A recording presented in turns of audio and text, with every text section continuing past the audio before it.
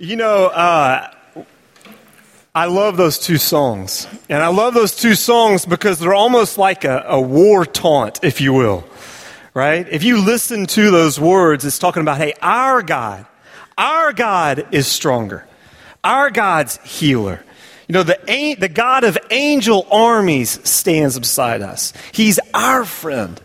And how appropriate, right? As we are jumping in and continuing our look at the book of Genesis.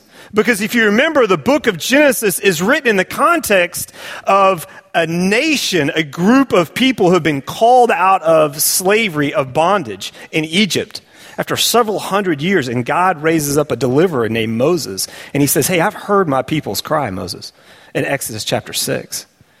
And he says, I'm going now to show up in a mighty way.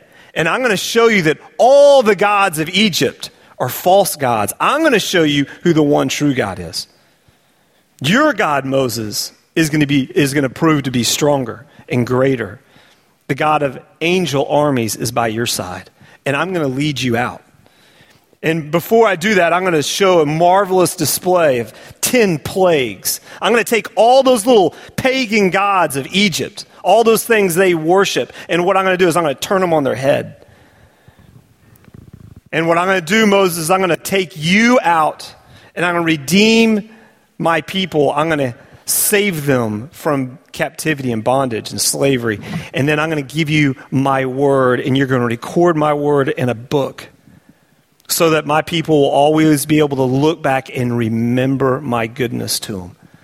And they'll have my truth, and it will set them apart. So they'll be a nation, unlike all the other nations. They will be, Exodus 19:6, they will be to me a kingdom of priests. And I intend, Moses, to use this nation to be a blessing to all the other nations of the earth.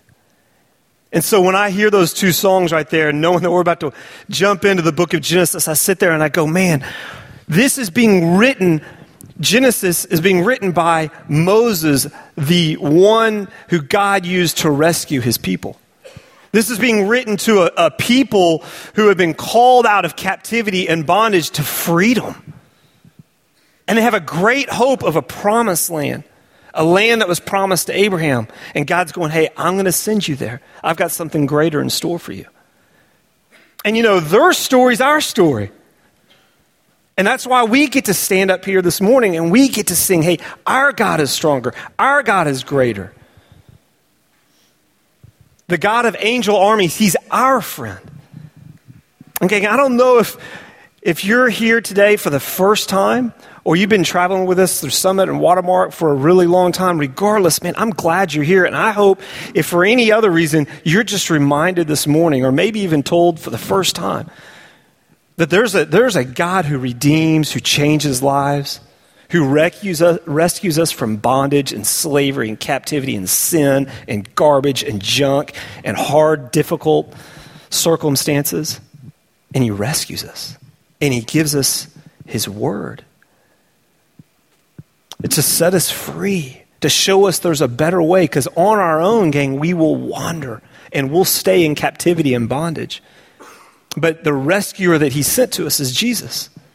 And here's the whole thing that's so great about this God that we serve, and what makes him unlike any other gods. Far in Egypt, hundreds of years ago, or what the world religions will offer you today, is that our God is so great and so good and so kind and so merciful that he's able to forgive even the most heinous of sins. Even the sins you committed last night. Even those sins that in the back of your mind you feel unworthy even to walk in here this morning. You got some of those? And just to know that there's a God who goes, hey, you know what? I can take care of that. I can take what's broken. I can take what's hurting. I can take those things that bring you shame, despair in your life, those fears, those insecurities, those pains and those regrets. I can deliver you from Egypt. And I just want you to know me. I want you to trust me. I want you to recognize that I have a promised land. I have something better for you. Their story is our story. And the God we serve, the God of angel armies, wants you to be his friend. He seeks that relationship with you. And what makes him so great is a relationship with him is not earned, it's not deserved. There's nothing we can do to make God love us more. There's nothing we can do to make him love us less. But we have that relationship with him. We come into that relationship with him by grace through faith. And so it's fun just to rise early and to be with you guys and to remind ourselves early in the morning before we go attack our day and spread out all over the Metroplex and wherever else you're going today, all your appointments, all the challenges you face, and just be reminded, hey, our God's stronger. The God we worship, that's the God of Abraham, Isaac, Jacob, Joseph, Moses. Our God's stronger. And he can rescue and deliver and lead and guide you. And so I'm excited about what Summit has in store. And we're going to look at the book of Genesis and continue our study there. And the reason why I'm often asked, well, why study Genesis? Why study the Old Testament? We're not under the law anymore. Why are we reading Genesis? Let's go to the New Testament. And I just sit there and I go, because you got to understand Genesis is the foundation. It's the foundation upon which everything else is built. You see, your Old Testament is your New Testament concealed. And your New Testament is the Old Testament revealed. You hear that? The Old Testament is the New Testament concealed, and the New Testament is the Old Testament revealed. You cannot understand the richness and the truths of the New Testament without a proper understanding of what's promised and explained in the Old. One guy said it like this, in answering the question, why study Genesis? He said, the major themes of Scripture may be compared to great rivers, ever deepening and broadening as they flow. And it is true to say that all these rivers have their rise in the watershed of Genesis. Or to use an equally appropriate figure, as the massive trunk and wide-spreading branches of the oak are in the acorn, so by implication and anticipation, all Scripture is in Genesis. Here we have in germ all that is later developed. It has been truly said that the root of all subsequent revelation are planted deep in Genesis, and whoever would truly comprehend that revelation must begin here. Why study Genesis? Because it's the foundation, it's the acorn, it's the beginning of that river upon which everything else grows. When you understand Genesis, you can understand Paul's argument in the book of Romans about justification by faith, where he looks at Abraham and goes, and Abraham believed God, and it was reckoned to him as righteousness. And Paul builds his whole argument on justification by faith from where? From the book of Genesis. It's when you understand Genesis, it's like you take that black and white TV that you watch, right? Some of you don't even know what black and white TV is. There was a day in which your TV was in black and white. And there was no remote control. I know it's crazy, right? But it's like taking that black and white TV and putting it in HD color. Man, and there's a big difference between the black and white and HD color. Black and white, you still can see and understand the story, but man, that HD color, it pops. There's a lot of clarity. And when we understand Genesis and we give ourselves to the study of Scripture and the understanding of the Old Testament, boy, that TV turns into HD when we go over and read Romans. And we understand the implications and the grace and the love and the truth of God's Word. Why study Genesis? Well, in Genesis, you see the beginning, right? You see humanity's first rebellion, the entrance of sin, the beginning of the curse and death. You see the creation of heaven and earth. That's the acorn. And as you make your way through Scripture, you recognize this is all one book. It's all one book. The Bible is composed of 66 books. There's 39 books in the Old Testament. There's 27 books in the New Testament.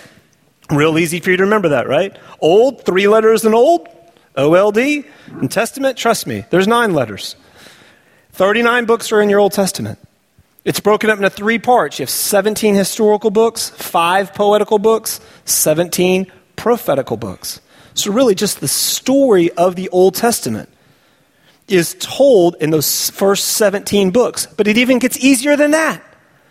Some of those books just review and repeat what was said from a previous book. So really all you have to know is 11 historical books. And then everything else just sheds greater light on that story. Genesis is the beginnings of this great story, this grand drama, this unfolding story of which God is telling from Genesis to Revelation. You see in Genesis the beginning of man's rebellion, and you get to Revelation, you see how it's all one book. You see humanity's final rebellion. You see in Genesis the beginning of sin and death, and then you see how God is taking care of sin and death and the lifting of the curse in Revelation. You see the creation of heaven and earth in Genesis. You see the creation of the new heavens and the new earth in Revelation 20 through 22. It's almost like God providentially has orchestrated this whole of all the events of history, and he has. You can't understand Revelation. You know, if we were to say to you, we're going to have a study on the book of Revelation, this room would probably be filled 3 times over because everybody's like, I want to understand Revelation. And I just say, you can't understand Revelation if you don't understand Genesis, because it's all one book. Why study Genesis? Because it's here upon which everything else is built. When you walked in today, hopefully you received a chart, right? And it has, let me see if I can find mine. And I encourage you to take it out. It's just this chart right here. And you had this last time we got together, and we're just going to keep building upon it. But I want to give you a little bit of background to this book. I'm going to walk you through an overview of it real quickly, and then we're going to jump in specifically to Genesis 25. But as I said, this book was written by Moses, the leader of God's people out of sin and bondage in Egypt, on the way to the promised land, the one whom God revealed his law, his truth, his word. You've got to realize in the context in which this was written, this was a polytheistic culture. There was a God of the moon, a God of the stars, a God of the water, a God over all of nature.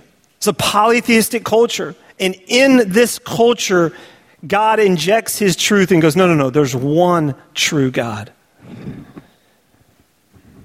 This book was written following the Exodus to a people, a nomadic people, who were having to depend upon God every day for their daily needs. They followed him by a pillar of cloud by day, a pillar of fire by night. God gave them water in the desert. He gave them food to eat every day, but they could only take that day's provision. And what he was doing is he was showing his people that you can depend upon me every single day, but you've got to trust me. Oh, I know you were faithful today, Lord, but will you be faithful tomorrow? No, just take enough food for today. Don't believe in all the gods that you hear about back from Egypt. There's only one true God. Remember the God who rescued you from Egypt. And they're on the way to the promised land, a land flowing with milk and honey. This book has really a universal focus, and then it has a national focus. The first 11 chapters reveal the origin and purpose of the universe, life, and humanity. But then you see the focus go from a real wide angle lens to a very narrow, singular focus, now to a national focus, as we focus on one man and his family, Abraham. And it goes to reveal to the Exodus generation God's plan for Israel and why they can trust him. In this book, you'll see the themes of the nature of God and man. We understand about who God is, that there's only one God, that he's sovereign, that he's worthy of our worship, that he's good, that he wants a relationship with us. We see that man, despite God's goodness and provision, man continually rebels against God and chooses his own self-will to follow his path, and how that only just brings pain and regret. We see the themes of creation and blessing, but also of sin and judgment, faith and redemption. What's great in Genesis, as I told you, their story is our story. You also see just this beginning, if you will, of the shadows of what is to come throughout Scripture. You see the story of Christ in Genesis. Specifically in Genesis 3:15, where God, even in the judgment, speaks of the serpent is going to bite the heel of the descendant of Adam, but this one descendant is going to crush the head of the serpent. You see how Adam in Romans 4, Paul picks up again on the themes of Genesis and shows how Jesus is the second Adam. The name Noah means rest, and how Noah was God, an instrument in God's hand to be a deliverer of sin and judgment. The book of Hebrews picks up on this story and shows us, hey, that Noah's story is our story. That we're wallowing in sin and judgment and chaos. But God has provided a way out for those of us who will trust in his provision. In that day, it was an ark. And to today, it's the grace and the love of Jesus Christ as exemplified on the cross. We see in Hebrews 7 the story of Melchizedek and how he's a king without any lineage toward him, and Abraham pays homage to him. You see the story of Joseph and how Joseph's story is the story of the gospel. Even made a movie about that for those that who have seen it. Some of the key chapters are chapter 3, where man rebels against God, chapters 12 and 15, where we see what's known as the Abrahamic covenant, which I'll speak about here in a second. Some of the key words throughout this book are that you'll see repeated over and over again, these ideas of generations, covenant, blessing, and death. This book's really easy to outline. You've got 4 events and 4 people. 4 events, 4 people. You have the first 4 events are creation, fall, flood, Tower of Babel. And then you have 4 people, Abraham, Isaac, Jacob, Joseph. They are the patriarchs. Every book of the Bible, gang, I want to encourage you, be able to write down in your mind just what's the structure or the framework of that book. And so I'm going to repeat this every week we get together so that you can remember the contents of this book. You know, so often when we study Scripture, what happens is we dig deep into one particular area, but we don't see where it fits in context. We may know the story of Abraham, heard the story of Abraham. We just can't tell you where to find it.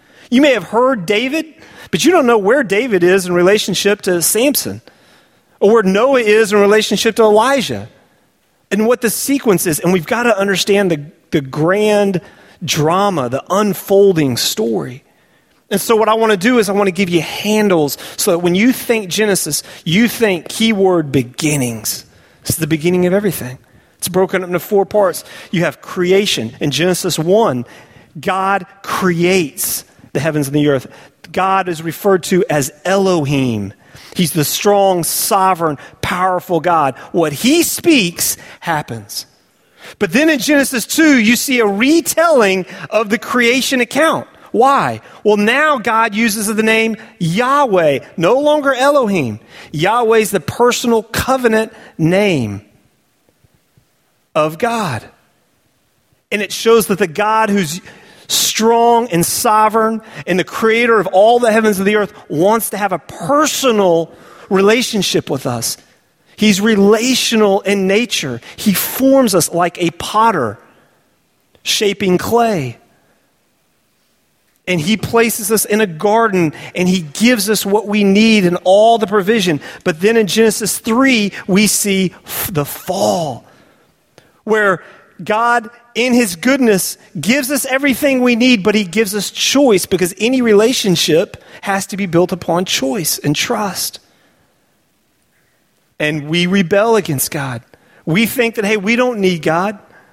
We can do it our way. And so Adam and Eve, the first man and woman, rebelled against God, and their story is our story. And we would have chosen the same. And we prove that every day of our lives when we go, hey, God, not your way, my way. And that's the sin and pride of man. My way, my will, not your will be done. And then you see the flood where sin just is contagious. Descendants after descendants from Adam and Eve just grow, and death and sin and corruption is spread throughout the world. And God just goes, hey, you know what? I'm going to provide a deliverer, but I'm going to judge my world. And he floods the world. But he provides a way of escape for Noah and a righteous remnant. And then the Tower of Babel. Well, this is just man's absolute obstinance against God, where they gather together and go, we don't need God. We'll just take all of our best human resources, our ingenuity, our skills, our labor, all of our education, all of our strength, and we'll build a tower and we'll be greater than God. Sound familiar? We can live independently of God. We don't need him. Who cares what his word has to say? And that's what they did. And they built a monument to themselves for their glory and for their renown. Look how strong I am. And God stooped down, the scripture says, and he spread them out amongst the nations. And that's known as the Tower of Babel, as he gave them different languages. But all that's review. That's all from our last time together. And that's the beginning part, the universal focus of Genesis. And then we entered into look at the life of Abraham, where God in his goodness chooses one man in this polytheistic, rebellious, prideful, self-centered world. And he says, Abraham, I'm going to start with you. And Abraham, I'm going to change, his name was Abram. I'm going to change your name from Abram to Abraham. And I promise you, Abraham, 3 things. Land, a great land. I'm going to give you a land flowing with milk and honey. And despite the fact that you're old and your wife Sarah is barren, I'm going to give you many descendants. As many descendants as you see the stars in the sky and the sand on the seashores. From your wife's barren womb will come a child of promise. And from this person, I will rescue all of humanity. And this promise, which is told to us in Genesis chapters 12 and 15, we see fulfilled in Jesus in Matthew 1. The genealogy of Jesus. Jesus, who is declared to be the son of Abraham. And so when we open up the New Testament, what does the New Testament do? It takes us back to Genesis, what we're studying. And it declares God's faithful to his promises. After all these generations, he was faithful to his promise to Abraham. He's provided a Savior. And so those 3 promises are known as the Abrahamic covenant. Land, seed, or descendants, if you will, and blessing. Genesis 12 and 15. But the first son of promise is Isaac. And you've heard a little bit of that story where Abraham goes to offer Isaac. And so that's where we're going to pick up. Our study, now that I've reviewed what we did last time we were together, our study is going to look at Isaac and Jacob and Joseph. And hopefully now you see, where does it all fit? What's leading up to what we're going to look at? Some of the unique features of this book, you have in that chart right there. Genesis is great because it forms the basis of a biblical worldview. This is so key, gang. I hope you guys hear me when I say this. You can evaluate every ideology in major world religion based upon what I'm about to share with you right here. It's in Genesis that we see the answer to the question, how did it all begin? It's in Genesis we see the answer to the question, what is the problem? What is the solution? And what does the future hold for us? Where are we going? You see, the biblical worldview answers the question, hey, how did it all begin? Who are we? What's the problem? Why is there so much pain and suffering in the world? What's the solution? And where are we going? Every ideology in world religion answers those questions, just differently than we see in Scripture.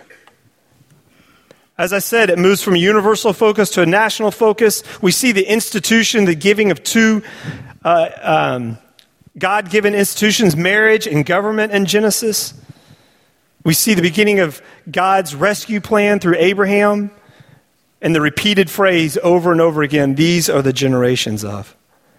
When you also, take a look at that chart real quick. When you walked in and turn to the back, you'll see that what we want you to do during our time together, it's one thing for me to stand up here and speak. What we'll do together is we're spending a little longer in here today just because this is the introduction. But typically, I'll spend about 20 minutes with you, whoever's up here. We'll spend about 20 minutes together. We'll go over one portion of Scripture that we discussed or that you studied during your time during the week. And then you'll have a chance to break. And for about an hour or so, you'll be in a smaller group. And you'll be able there to take the truths of Scripture and to talk about the implications and the so what and the practical applications of what you read and what it means in your life. And so, but what we want you to do is to do your homework so that you can come and be ready to discuss. And part of that is what you have in the book that you hopefully receive, that little red book. But then also, we're going to pick up in Genesis chapter 24. And we're going to read 24 and several chapters this week. But what I want you to do is just, and there's not a right or wrong answer here, but I want you to title each chapter. I want to challenge you to figure out, hey, what do you think the key verses are for each chapter? And then I want you to write down, if you would, what are the contents, what happens in that chapter? And you can see I've given you chapters 1 through 23 of just what I've written. And what's great about this now forever, when I have the book of Genesis and I'm going to teach, I can just pull this out. And you can do this for each book of the Bible. But this will help you get a handle on Genesis, and you can know it for yourselves. All right? What you see on the far right side is just a question mark. And what do I mean by that? Those are what I refer to as the interpretive challenges. Those places in Scripture you're going to read and you're going to go, what in the world does that mean? And you don't have to answer each question that you ask. Just make note of it. What's the chapter and the verse of which this is making you scratch your head and go, man, if I was asked this question, I don't know how to answer it. So I'd like for you to make note of those things that you read that you don't know the answer to, and then one or two of them, do a little digging and come ready to discuss that in your group, because chances are you're not the only one who had that same question. And you guys can look at it and dig into it together. For instance, you are going to read in Genesis chapter 25 about Jacob and Esau. Turn, if you will, in your Bibles to Genesis 25.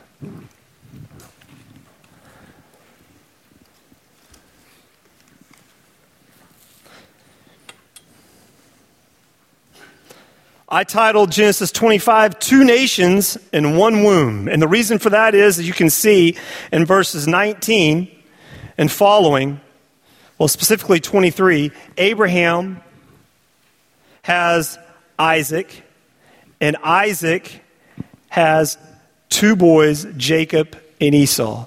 And the Lord says in verse 23, two nations are in your womb, his wife Rebekah's womb, and two peoples from within you shall be divided. The one shall be stronger than the other. The older shall serve the younger. When her days to give birth were completed, behold, there were twins in her womb. The first came out red, all his body like a hairy cloak, so they called his name Esau. Afterward, his brother came out with his hand holding Esau's heel, so his name was called Jacob.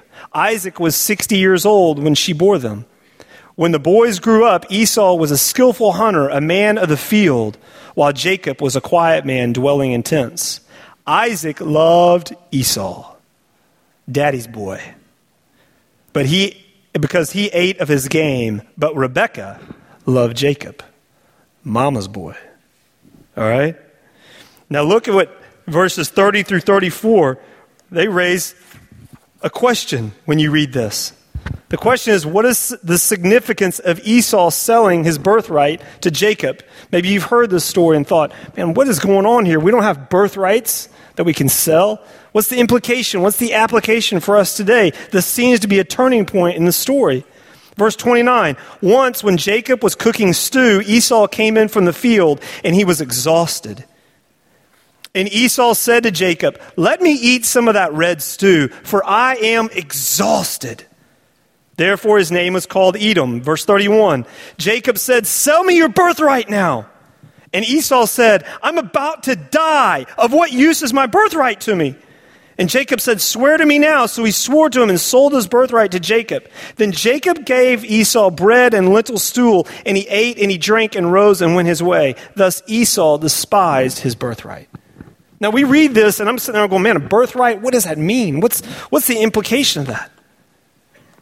Well, let me help you, all right? There's 3 questions you always want to ask yourself, and I encourage you to write these down. 3 questions you ask yourself whenever you're studying God's Word, you want to know what it means. I had 2 people email me just in the past week that I answered with this very answer I'm giving you. As they're reading through in the journey right now and reading some of the Old Testament law, they're like, what application does this have for us? Why are we even reading this? We're not under the law. Why should we even read this? How do we apply it? Answer right here. When you're reading Scripture, the first question you want to know is, what was the intent of the author? What did it mean historically? What were the Israelites who Moses wrote to during this time? What was Moses trying to get across to that particular audience? What did it mean then, in the past, to them, the original hearers? You want to understand that.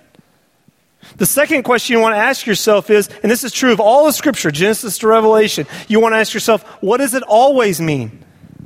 What is that timeless, universal principle that Moses was trying to give to the original hearers that would also be true forever? And then you want to ask yourself, so what does it mean today? So I want to show you what that looks like. And I want to use this as just, in the final few minutes we have together, as an opportunity to hopefully encourage and challenge you as well. I looked at this little story and I just thought to myself, I'm not dying for lentil stew, right? I don't have a birthright. I don't have my father and I don't pass down birthrights.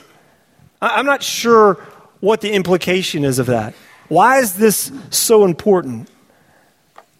It's certainly, as you will read, you will see that it's a turning point in Scripture. And so I asked myself, so what did it mean? And here's the idea. Seeking immediate gratification, Esau was willing to trade the long-term benefits of his birthright. What is that? He, as the oldest, was given a double inheritance. He was given a double inheritance and a spiritual promise as you study what was promised to Abraham for a bowl of food. A double inheritance and the spiritual promise that comes with having that birthright, all because his flesh cried out and he wanted immediate gratification to satisfy his flesh. You see what he says? Let me eat some of that red stew, for I am exhausted. Jacob replies, well, sell me your birthright. Now, Jacob's a swindler, and you'll learn that. He even is willing to wrestle with God. So he's no saint in this story. But it's telling to me because Esau said, I am about to die. You ever felt that way before? You ever looked at something and just thought, man, I've got to have that. If I don't, I'm going to die. Your flesh ever cry out like that? What's that timeless truth? See, we are Esau, gang. We are Esau. And we've got to be aware of the allure of immediate gratification because it can come at a great cost. Sometimes our flesh cries out because we want something, it looks good. And we reach out for it, and what happens is we sacrifice our purity for passing pleasure, our integrity for man's approval, our financial well-being for whatever it is that's out there, our health for a harmful habit. You see, for Esau, it was that bowl of stew. His flesh, he was exhausted. I'm tired. I want that bowl of stew. And so he despised what was of greater value and significance to him long term in order to satisfy his fleshly cravings. And again, we do the same thing. We'll despise our marriage, our purity, our fidelity, all for a fantasy on a computer. We'll despise, gang, our integrity at work and with clients that we serve Why? Just so we can get the greater deal, the bigger bonus, the promotion, the recognition. I've got to have that client. I've got to have that deal. I want to feel good now. And so we'll compromise. We'll cut corners. We're a lot like Esau. The whole concept of delayed gratification. It's hard for us to teach it to our children, right? It's hard for us to remember that. And so this story it's a warning to us, really. It's not just a story of back then, but it's a warning for today that we've got to be careful. We've got to ask ourselves, hey, what is that bowl of stew in our lives? A few questions that probably you received when you walked in is, hey, can you relate to Esau and why? In what ways is this story a warning to us? And how can we guard against making the same mistake he made? And allowing our flesh to dictate our actions. Imagine if Esau was in your little small group this morning, and it's not a bowl of stew that we're craving, but something else. Maybe it's recognition, maybe it's a bonus, maybe it's promotion, maybe it's a fantasy. And how do we counsel each other? How do we help each other when we've blown it? You see, I think Genesis has a lot to say to us. Not just in the old generation, but for us today. And so typically what we'll do is we'll spend time in here and then we'll go into our small groups. And when you walked in on your name tag, you got a name tag hopefully, and you'll see on there's a room assignment. And what I'm going to do is I'm going to allow you to break here in just a second, and I want you to go to that room. If it says breakout and it has a number, you are in one of the breakouts that's surrounding this room up here. If you have a second, third, or fourth floor on your name tag, that's across the sky bridge in the tower, right across the way over here. If you don't have a name tag or your name tag says open group, you'll stay in here and then we'll assign a group for you and you can get into a group this next week. But we'd encourage you to bring your friends. We could always place them into a group. If they come the first week, they can either jump in with you if you'll just let us know that they're doing that, or they can jump in the open group. Some resources for you that I recommend that will help you as you're making your way through the book of Genesis. There's some commentaries here that I think are outstanding on the left, and then just some websites here on the right. All of our notes, the recording of our messages, they'll all be on the men's channel on our website, so you can see the slides and hear this again. Gang, if you would, just help us with parking each week. We ask you to park to the west of that double yellow line outside. We have parkers. If you'll help them, they'll remind you each week. But if you'll park to the west of that double yellow line, we'll be hopefully courteous and a blessing to our neighbors next door. We do that out of respect and to honor them. I hope that each of you grabbed a workbook. If you didn't, you can get one downstairs. Bobby, is there anything else I need to mention on that? All right, well, I'm going to pray for us, and then I let you go to your groups to have a chance just to talk a little bit about Jacob and Esau and get to know each other, and then you can take off, all right? Well, Lord in heaven, I want to thank you for your kindness and your grace. I want to thank you, Father, that even when we are Esau, Lord, that, Father, that you provide grace and forgiveness. I pray, Lord, that you would help us to learn from the mistakes that we make when I have a desire to seek immediate gratification, Lord. We compromise. I pray that we learn from our mistakes and that, Father, we would humble ourselves, yield to your Spirit. And Lord, I just thank you that you have recorded your word in a book in such a way that we could study and learn and be encouraged and have immediate application to our lives today. Thank you for these men and their commitment to rise early.